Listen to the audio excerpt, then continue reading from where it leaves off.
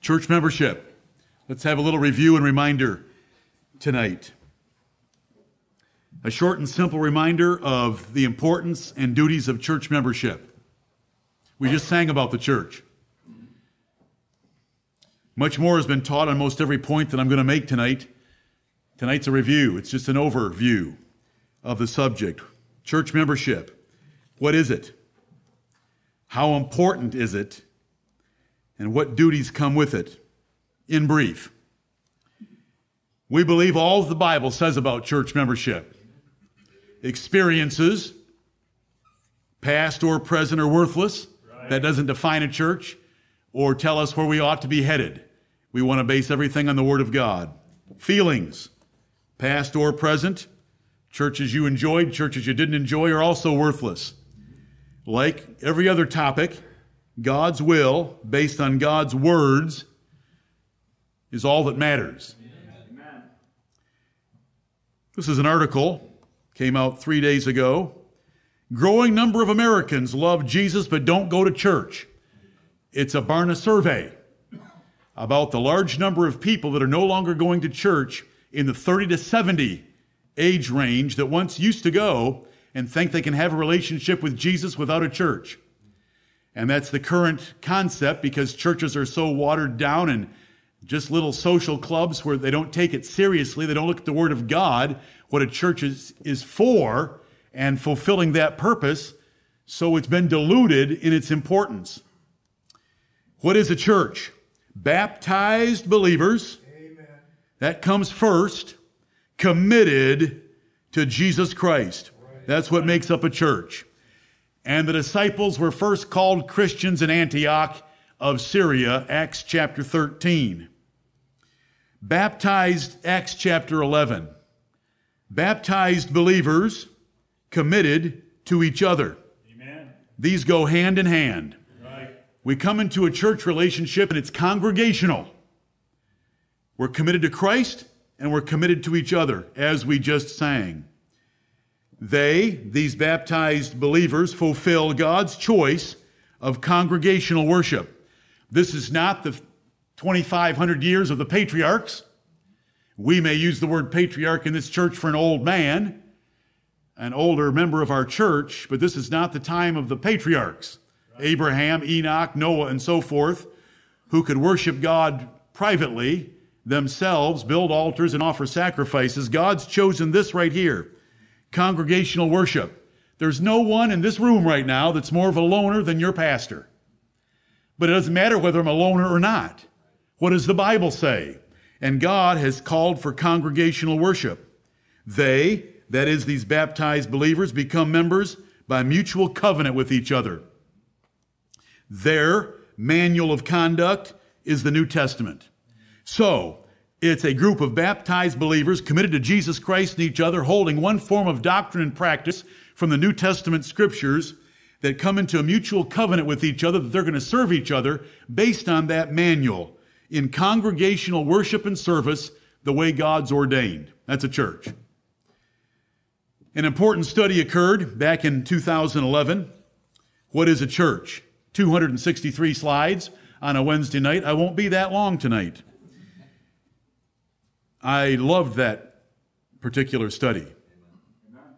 And if you care about this subject, you will go look that up and flip through those slides. We'll take a quick survey of it in just a moment. Then, a few years ago, we had what is a great church? Because we don't want an ordinary church. We want a great church for the Lord's sake. And then 2 years ago, higher ground, where should this church be headed? What is a church? Let's look at a few knots. It's not a religious building for Sunday activities so that you drive down the road and say, there's a church. No, there's just brick and mortar stuck together. It's not a thing to do on Sundays called go to church. It's not a religious club for following a man like Lakeview in Houston with Joel. It's not an auditorium for an oratorical drama. Amen. It's not a place for private worship like the Roman Catholic Church where you can go in and sit with your rosary, thumb the beads, smell the incense, watch the priest, listen to the organ, and the little boys that haven't grown up yet. Mark your calendars. What is a church? This is what it's not. How important is the church? Let's look at what the church is so that we appreciate its importance. We just sang about its importance. Which of these two things is greater? I'm going to show you two pictures. Which picture is more important and greater? This one? Credible. Credible. Or this one? New Providence Predestinarian Baptist Church, DeWitt County, Illinois, 1908. This one? Or this one? Oh, there's no comparison between the two. Thank you, Lord, for putting us on this side of the cross of the Lord Jesus Christ, where he walks among his candlesticks. The Spirit inhabits this place. We can go right into the presence of God. All of our sacrifices were all kings and priests. Right. Solomon was king, but he had to have a priest from the tribe of Levi. We're both. All of our sacrifices made acceptable to God by Jesus Christ. Amazing privileges and blessings. What does the Bible say about a local church? Get ready. Are you ready for a survey of that study that I did 6 years ago already? What is a church? It's God's temple. Forget Solomon. The New Testament local church by itself is God's temple. It's the Spirit's house where he makes his habitation. I could give you verses, but then we would be here until 10 tonight. It's Christ's body. We're bone of his bones and flesh of his flesh and his bride. It's the potentate's property. It's a scripture repository where God has given his scriptures and we keep them, and they have been kept for 2,000 years without the assistance of the Jews. But the churches of Jesus Christ, it's a treasure chest of new things, new and old, to be brought out. It's Christ's prophecy, I will build my church. It's an angelic wonder. The angels desire to look into the things, Ephesians 3:10, 1 Peter chapter 1, that the Lord's done for us. Right. It's our heavenly connection. Ye are come unto Mount Zion. Hebrews chapter 12, verses 22 through 24. It's a royal commission as a king and a priest. It's the truth defender, the pillar and ground of the truth. Right. It's the source of salvation. The Lord added to the church daily such as should be saved. It's a worship center. It's where we go to worship God in a congregational way. It's a reality check when we come in here. It's God's seminary. It's a small claims court, Matthew 18, 1 Corinthians 6. It's a welfare agency to take care of widows and others in need. It's a true prayer band. This is what a local church is. It's a group of competent counselors that you can go to. The synergistic support of one another. Replacement family. Best friends. Heaven's executioner of those that don't want to live according to the gospel. What we bind on earth is bound in heaven or loosed. It's a living organism. It's not an organization. It's the living body of Christ. It's made up of living stones and built upon the lively hope of the resurrection.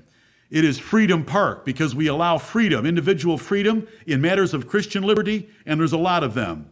It's a support group when we're weak, troubled, or in need of help. It's the place where the Lord's Supper, the Lord's table, the King of Kings is observed. It's where we have our own praise band when we all sing together. It's the United Nations because Jews and Gentiles are reconciled together in this church. It's a secret society because the world doesn't recognize who we are. It's a mega church because we have come into union with the General Assembly, which is written above in the Book of Life. It's the bride of the Lord Jesus Christ, and it's where wisdom is hidden from this world, and we can come inside these walls and share the secrets of hidden wisdom. Someone put together an outline on all these points. There's 33 of them, with about 5 lines of explanation in scriptures. It'll do your heart good. Amen. I don't know if I know the man in Christ or not, but he did something. Bible proofs for each point is in what is a church. That's a long time ago. It's 11 years ago I did that. We need to remember what we have here, and we need to preserve it and protect it. Do you remember this series, Furniture and Fixtures? It was only 2 sermons long. Get ready. Here's a survey of furniture and fixtures in the New Testament church, metaphors chosen by God from the Old Testament to bring into the New to describe what we have in this church. Is there a candlestick in this church? Yes, there is. Was there a candlestick in the Old Testament church? Yes, there was. Which one is better? Oh, there's no comparison. Who cares about that oil-burning piece of junk they had in the Old Testament? The Apostle Paul would use stronger language than I just used. He called all that stuff beggarly, carnal, worldly, and weak. We have a candlestick. It's the Holy Ghost. It's the Holy Spirit inhabiting this place, and He can be taken away. Do we have an altar? Amen. Yes. It's where Jesus Christ offered Himself without spot to God. We have a pulpit. It's right there. It's right there. You know, people think, anyway, you understand that, and it's here. We'll let you use it for both. It's to hold up the Word of God and to get the preacher above the people so that they can all see that he's opening the Word of God when he reads to them and gives the sense. Right. We have a temple. Got to move. We have a table, don't we?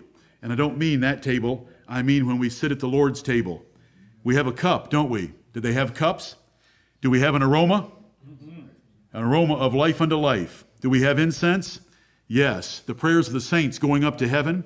Are we stones? Yes, we are all stones in the house of God. Do we have a foundation? It's the Lord Jesus Christ. Is there gold, silver, and precious stones in a church? Indeed there is. Is there a treasure chest to be opened and shared? Yep. Are there fruit trees in the church of God? Are there pillars? Is there a throne? Do you have a throne? Can you go to the throne of grace yourself? And is Jesus sitting on a throne? Do we have an ensign that we follow? Romans chapter 15, quoting from Isaiah chapter 11, says that indeed we do. Is there a trumpet? Yes, we blast the gospel trumpet when we preach, and we're waiting for the sound of another trumpet when the Lord Jesus Christ comes for us. We are plants grown up, and we want our daughters to be cornerstones as well. Is there a garment? Are there garments to be worn? Garments of the righteousness of the Lord Jesus Christ. We want our daughters to be cornerstones, and the Lord Jesus Christ is our cornerstone. Is there a branch, and are there branches? Is there a sword? We're to take it up. It's the Word of God. Is there a closet that we should go into from time to time? Are there angels involved with this assembly? Is salt part of it? Is light part of it? A veil, armor. The veil's been pierced. We can go straight into the presence of God. We can put on the whole armor of God. We're trusting in the cross of Christ where He laid down His life for us, and other books that are to be read so that we can know the will of God and interpret scriptures. Yes, indeed. The Bible says a lot about the local church. We believe all the Bible says about it. God chose to be worshiped in churches. This is what God chose. Let me say again, no one in here is more of a loner than I am. I would love to worship God alone. Maybe include Sherry. And I'm only telling you that because I don't want anyone else thinking that you feel that way stronger than I do. But it doesn't matter one bit. And you know, I'm shaming myself by even saying it out loud.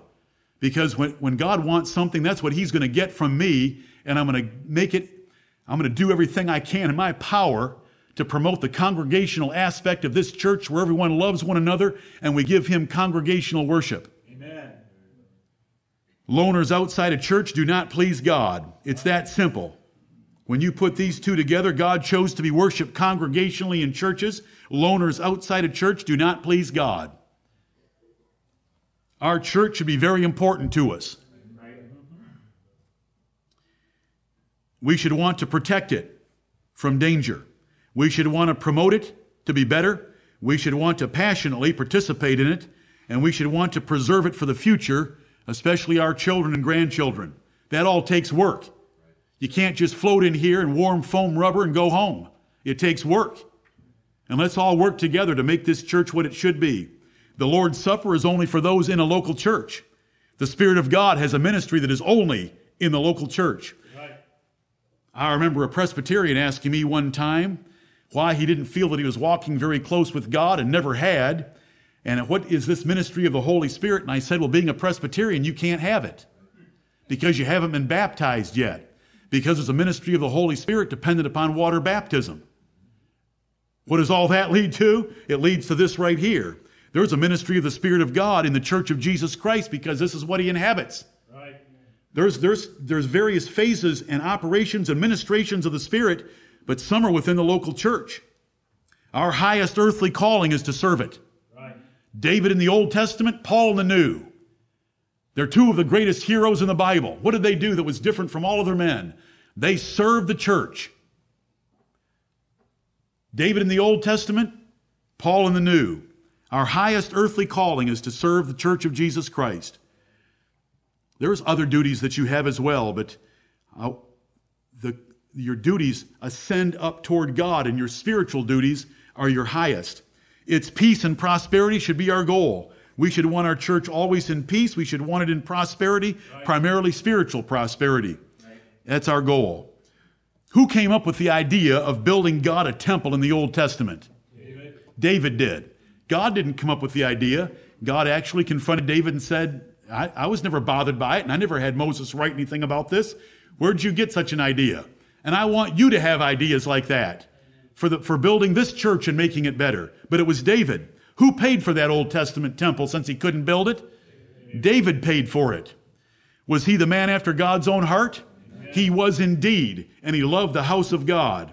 Did God and man ever talk like Jehovah and David did in 2 Samuel 7? Nowhere else in the Word of God out of 1,189 chapters is there a relationship between God and a man like between David and Jehovah in that chapter. It is some of the most fabulous, spiritually intimate, and personal language you'll ever find, and it's what I wish you would read from time to time when you're quiet and away, you have cell phones turned off or destroyed, nothing can bother you, and you want to meet the Lord and see a man and the Lord get very close with each other. David said, I want to build you a house. God said, I'm content with my tent. I want to build you a house. You're not going to build me a house. You've been a man of war. I will build you a house. And do you know what that house means that he built for David? That's the Lord Jesus Christ, the Son of David, sitting on the throne of Israel, the kingdom of God, right now, forever. That's okay. Where am I headed with all that? Here's where I was headed with all that. You want to know what David was like when it came to church? Lord, Lord, I have loved the habitation of thy house, and the place where thine honor dwelleth. Right. Are you with me? Amen. You know that I have an ambition for you to be like David. And of course, like the son of David. One thing have I desired of the Lord, that will I seek after, that I may dwell in the house of the Lord all the days of my life, to behold the beauty of the Lord and to inquire in his temple. Amen. We have a temple far better than what David had and what Solomon built. We have the New Testament church, but take these verses and apply them. Do these verses apply to you? Do they cover you? Do they match you? Do they describe you? When I remember these things, I pour out my soul in me. When David remembered certain things and he's about to describe them. For I had gone with the multitude. I was part of congregational worship. I went with them to the house of God with the voice of joy and praise. Do you hear from me? And I think that many of you understand me when we have the chatter between services on Sundays, before the service tonight, after the service tonight, after the services on Sunday, the chatter of brethren in the house of God, loving each other's presence and rejoicing in the truth that they've heard, the voice of joy and praise with a multitude, congregational worship that kept Holy Day. What's our Holy Day? It isn't Easter and it's not Christmas. It's the Lord's Day, and we get 52 of them a year. Look at that verse. Enjoy these verses with me. Oh God, we're still in David. Oh God, thou art my God. Early will I seek thee. My soul thirsteth for thee. My flesh longeth for thee, in a dry and thirsty land where no water is, to see thy power and thy glory, so as I have seen thee in the sanctuary. Where do we see God, hear about God, and are reminded about God? In the sanctuary, right here. Blessed is the man whom thou choosest and causest to approach unto thee, that he may dwell in thy courts. We shall be satisfied with the goodness of thy house, even of thy holy temple. It's more important than anything else you can get. The house of God's more important than your house. And to be here in his holy temple and in his courts is better than any place else you could be. Right. How amiable, how wonderful, beautiful, precious, and lovely. How amiable are thy tabernacles, O Lord of hosts. Do you think he meant it? How amiable are thy tabernacles, O Lord of hosts. My soul longeth, yea, even fainteth, for the courts of the Lord. My heart and my flesh crieth out for the living God. For a day in thy courts, one day, is better than 1,000 anywhere else. I had rather be a doorkeeper in the house of my God than to dwell in the tents of wickedness. No matter what those tents were and how many they were and how big they were, it'd be better to be a doorkeeper in the house of God. I was glad when they said unto me, let us go into the house of the Lord. Psalm 122. Pray for the peace of Jerusalem. And in the New Testament, that takes on an entirely different meaning. They shall prosper that love thee. Right. New Testament Jerusalem. For my brethren, we're still in Psalm 122. For my brethren and companions' sakes, that's congregational worship. This is David. For my brethren and companions' sakes, I will now say, peace be within thee. He wanted the church to be peaceful for the benefit of his brethren and his companions. Because of the house of the Lord our God, I will seek thy good. David was constantly seeking the good. You've got the name David Jones. Listen to this, David. I hope that you'll grow up to be like this David. You're showing signs of it. Because of the house of the Lord our God, I will seek thy good. Are you all here tonight committed to seek the good of this house? Because of the Lord your God and because of your brethren? Do you notice that it goes together and you can't have one without the other? If you say that you love God, if you do not love the church and show your efforts toward it, you do not love God. You love some imagination in your own mind. If you love the church and don't have a personal relationship with God, you've turned the church into a social agency that isn't the church of Jesus Christ. The two go together. Right. He that loveth God loveth also those that are born of him. Let's build a temple to the glory of God. Let's raise up an edifice. Love that word. Worthy of the Lord Christ. From whom Jesus Christ is the antecedent of that pronoun. From whom the whole body, sitting here before me tonight, fitly joined together, congregational, and compacted by that which every one of you joints is important, and you need to be supplying for the rest of the body, according to the effectual working in the measure of every part. We've got every part. We've got every joint. These go together. Maketh increase of the body unto the edifying. We can raise an edifice of itself in love. We are to love one another and build this body up, to increase this body for the glory of the Lord Jesus Christ and the fulfillment of him, by every joint and every part contributing what it should, and us as a congregation compacting and falling in and collapsing together into the center of a scattergram of individual members that God has placed in this body to love one another and be a tightly knit group that's a living organism supplied by the Holy Spirit of God and is the body of the Lord Jesus Christ in the temple of the New Testament. What happens right here inside these walls and what happens among us away from these walls is the church of Jesus Christ. What does church membership involve? What are the duties of church membership?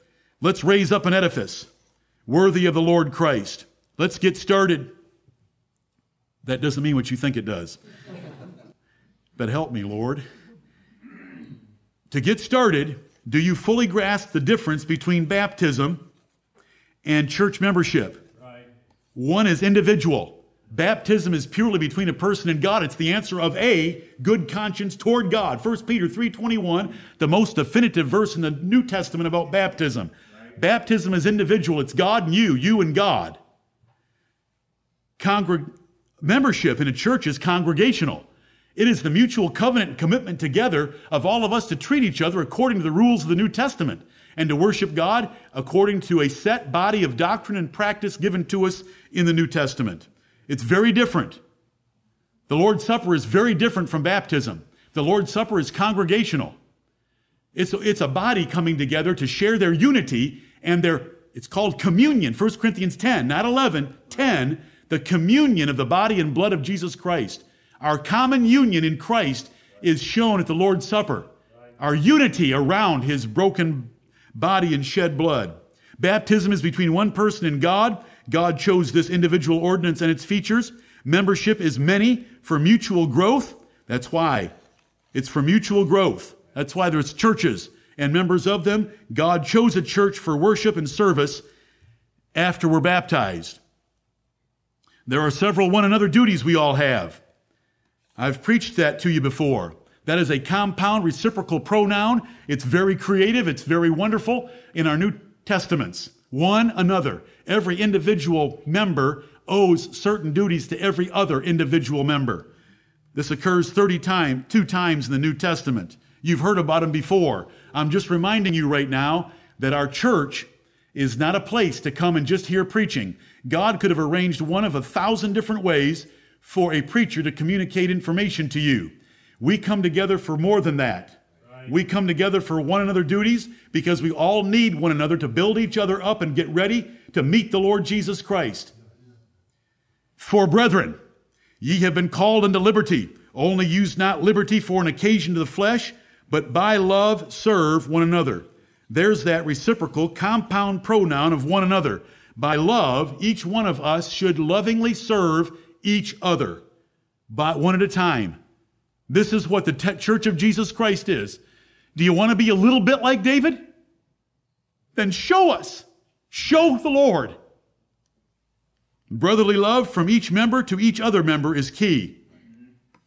Oh, brotherly love from each member to each other member is key. Jesus said, by this shall all men know that ye are my disciples, if ye have love one to another. Both of those are singular.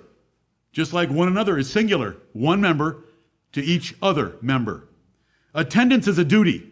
Hebrews 10:25, not forsaking the assembling of ourselves together as the manner of some is. But its purpose is other than what most think. The required attendance is not just to hear a preacher. And in fact, in the context, it's different. And here's the context. Let us consider, here we go. Let us consider one another to provoke unto love and to good works. So it's not the pastor, it's not the minister, it's not the bishop, it's not the shepherd, it's the sheep, it's the members, it's the body of Christ. Let us consider one another to provoke to love and to good works, not forsaking the assembling of ourselves together as the manner of some is, but as opposed to skipping church, exhorting one another. Right. It has very little to do with me. It has to do with exhorting one another. This is why we have a church. It's congregational worship. Part of what we do is preaching. But there's 168 hours in a week, and I only preach to you for a very few of them. But exhorting one another, and so much the more as you see the day approaching. That is why we have church assemblies, is to get together and exhort one another, consider one another, to provoke to love and to good works. Right. This is the word of the Lord. I don't care what you've been taught before or what I've been taught before. I don't care what we've experienced or what we feel. This is the word of God. This is why we get together. So as soon as I say amen in just a few minutes, you should be thinking of who you're going to go see, to consider them, to provoke them, and to exhort them. Let's build this body. Let's lay some stones tonight. Anything we ask of new members is more true of existing members. So instead of worrying about the new members that we're going to be taking in the next couple of months, why don't you worry about you? Because you should know far better than those new members. And you should be doing toward them everything that I'm going to ask them to do towards you, but you should be doing it better and more of it.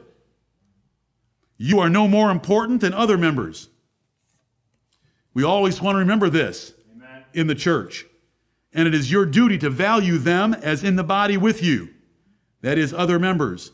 You should value them. God chose the other members of this body to be here along with you. He chose every one of them. They're handpicked. It doesn't matter if we exclude them. That excluded one was handpicked. They're all handpicked for good or evil. Judas was handpicked for evil.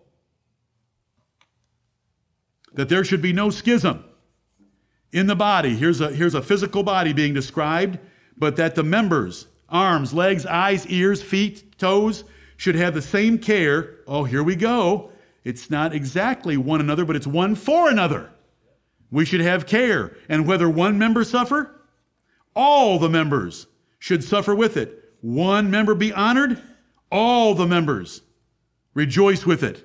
This is the word of God to us. Rather than think about the church befriending or loving you more, you should love and befriend all others. It is such a disgraceful thought to ever have it enter your mind or your heart that wondering why the church doesn't love you more. There's reasons. You're supposed to be loving them. You're not very friendly. So, get friendlier and love the rest of the church. It's your problem, not the church's. The Bible says, for a man to have friends, he must show himself friendly. It's not the other party's fault. It's your fault. Think the right way when we come in here. We come here to serve. We don't come here to be served. Church, jumping to a new thought, church is not to meditate. It's not to come in here and meditate in the Word of God. You've got 165 other hours in the week to do that. It's not to come in here and just learn the Bible and go home like it's been a seminary class. Church is not a seminary class, and it's not to come in here and worship the Roman Catholic way of watching something go on in front of you and then go home. That isn't church. Church is a living organism that you're part of as a living stone, and you're supposed to be compacting it together by what your joint and your part can contribute to make the church better for the glory of Christ and the profit of every other soul in it to be ready to meet Jesus when he returns. Closet worship, as Jesus called it, is not church. You can pray in your closet at home. We don't come here to pray in private. Unless you do both well, he blesses neither. Unless you do both well, that is, loving his church, congregational worship, and loving private devotional worship with him, he blesses neither, because he expects both. He's chosen both.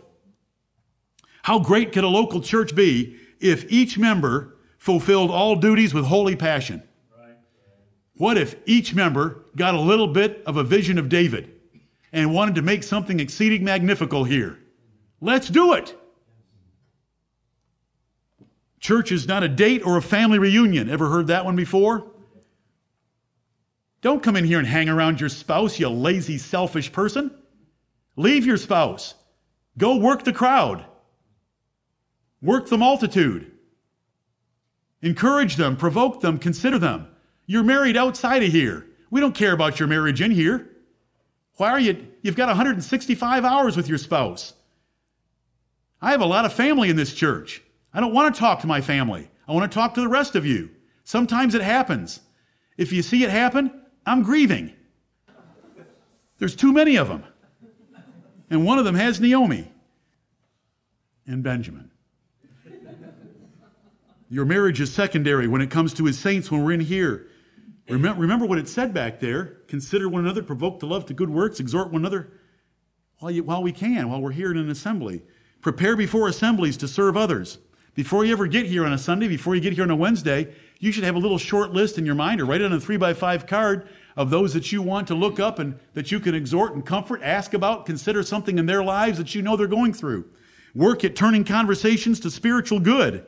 Right. Be thankful and joyful. It's contagious. Hospitality is not a suggestion, it's a duty. It's not an option in the church. Immediately settle all differences with anyone. God will measure you by your profit to others. He doesn't care about your private worship. He doesn't care about your private prayers. He doesn't care about your private reading if you neglect his chosen form of worship, which is a church. He chose this. I would choose otherwise. You might choose otherwise, but that doesn't matter. He chose this. Right. Most today want to know what a church offers for them. But those that know Christ want to know how to serve others. Right. What can I do to help someone else? What can I do to lift them up? Do you warn, comfort, support, and forbear all the other members as Paul taught right here? Now we exhort you, brethren, warn them that are unruly, comfort the feeble-minded, support the weak, be patient toward all men. That's congregational duties toward one another. That's not ministerial. That's 1 Thessalonians, not a pastoral epistle. The highest degree of love is helping a person please Jesus Christ. Now, and when that person stands before him. Do you understand that sentence? Young people, you should understand it because you got this 1 week ago.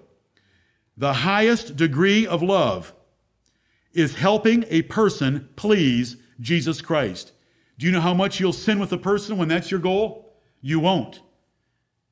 Do you know that if a couple had that as their goal, what kind of a relationship they would have? The highest degree of love is helping another person please Jesus Christ. So I need to ask you, do you love others? By that definition. What can you do better? What can you do differently to show that kind of love? The highest purpose of a church is the same, pleasing Jesus Christ. That's why we're put together in a body. Are you fulfilling your role? That's why we assemble. That's why we're put together. That by compacting the church together, every member benefits. All the one another duties, because we want to be helping each other member be perfect to meet Jesus Christ. Are you committed to prayer for the church? Member by member?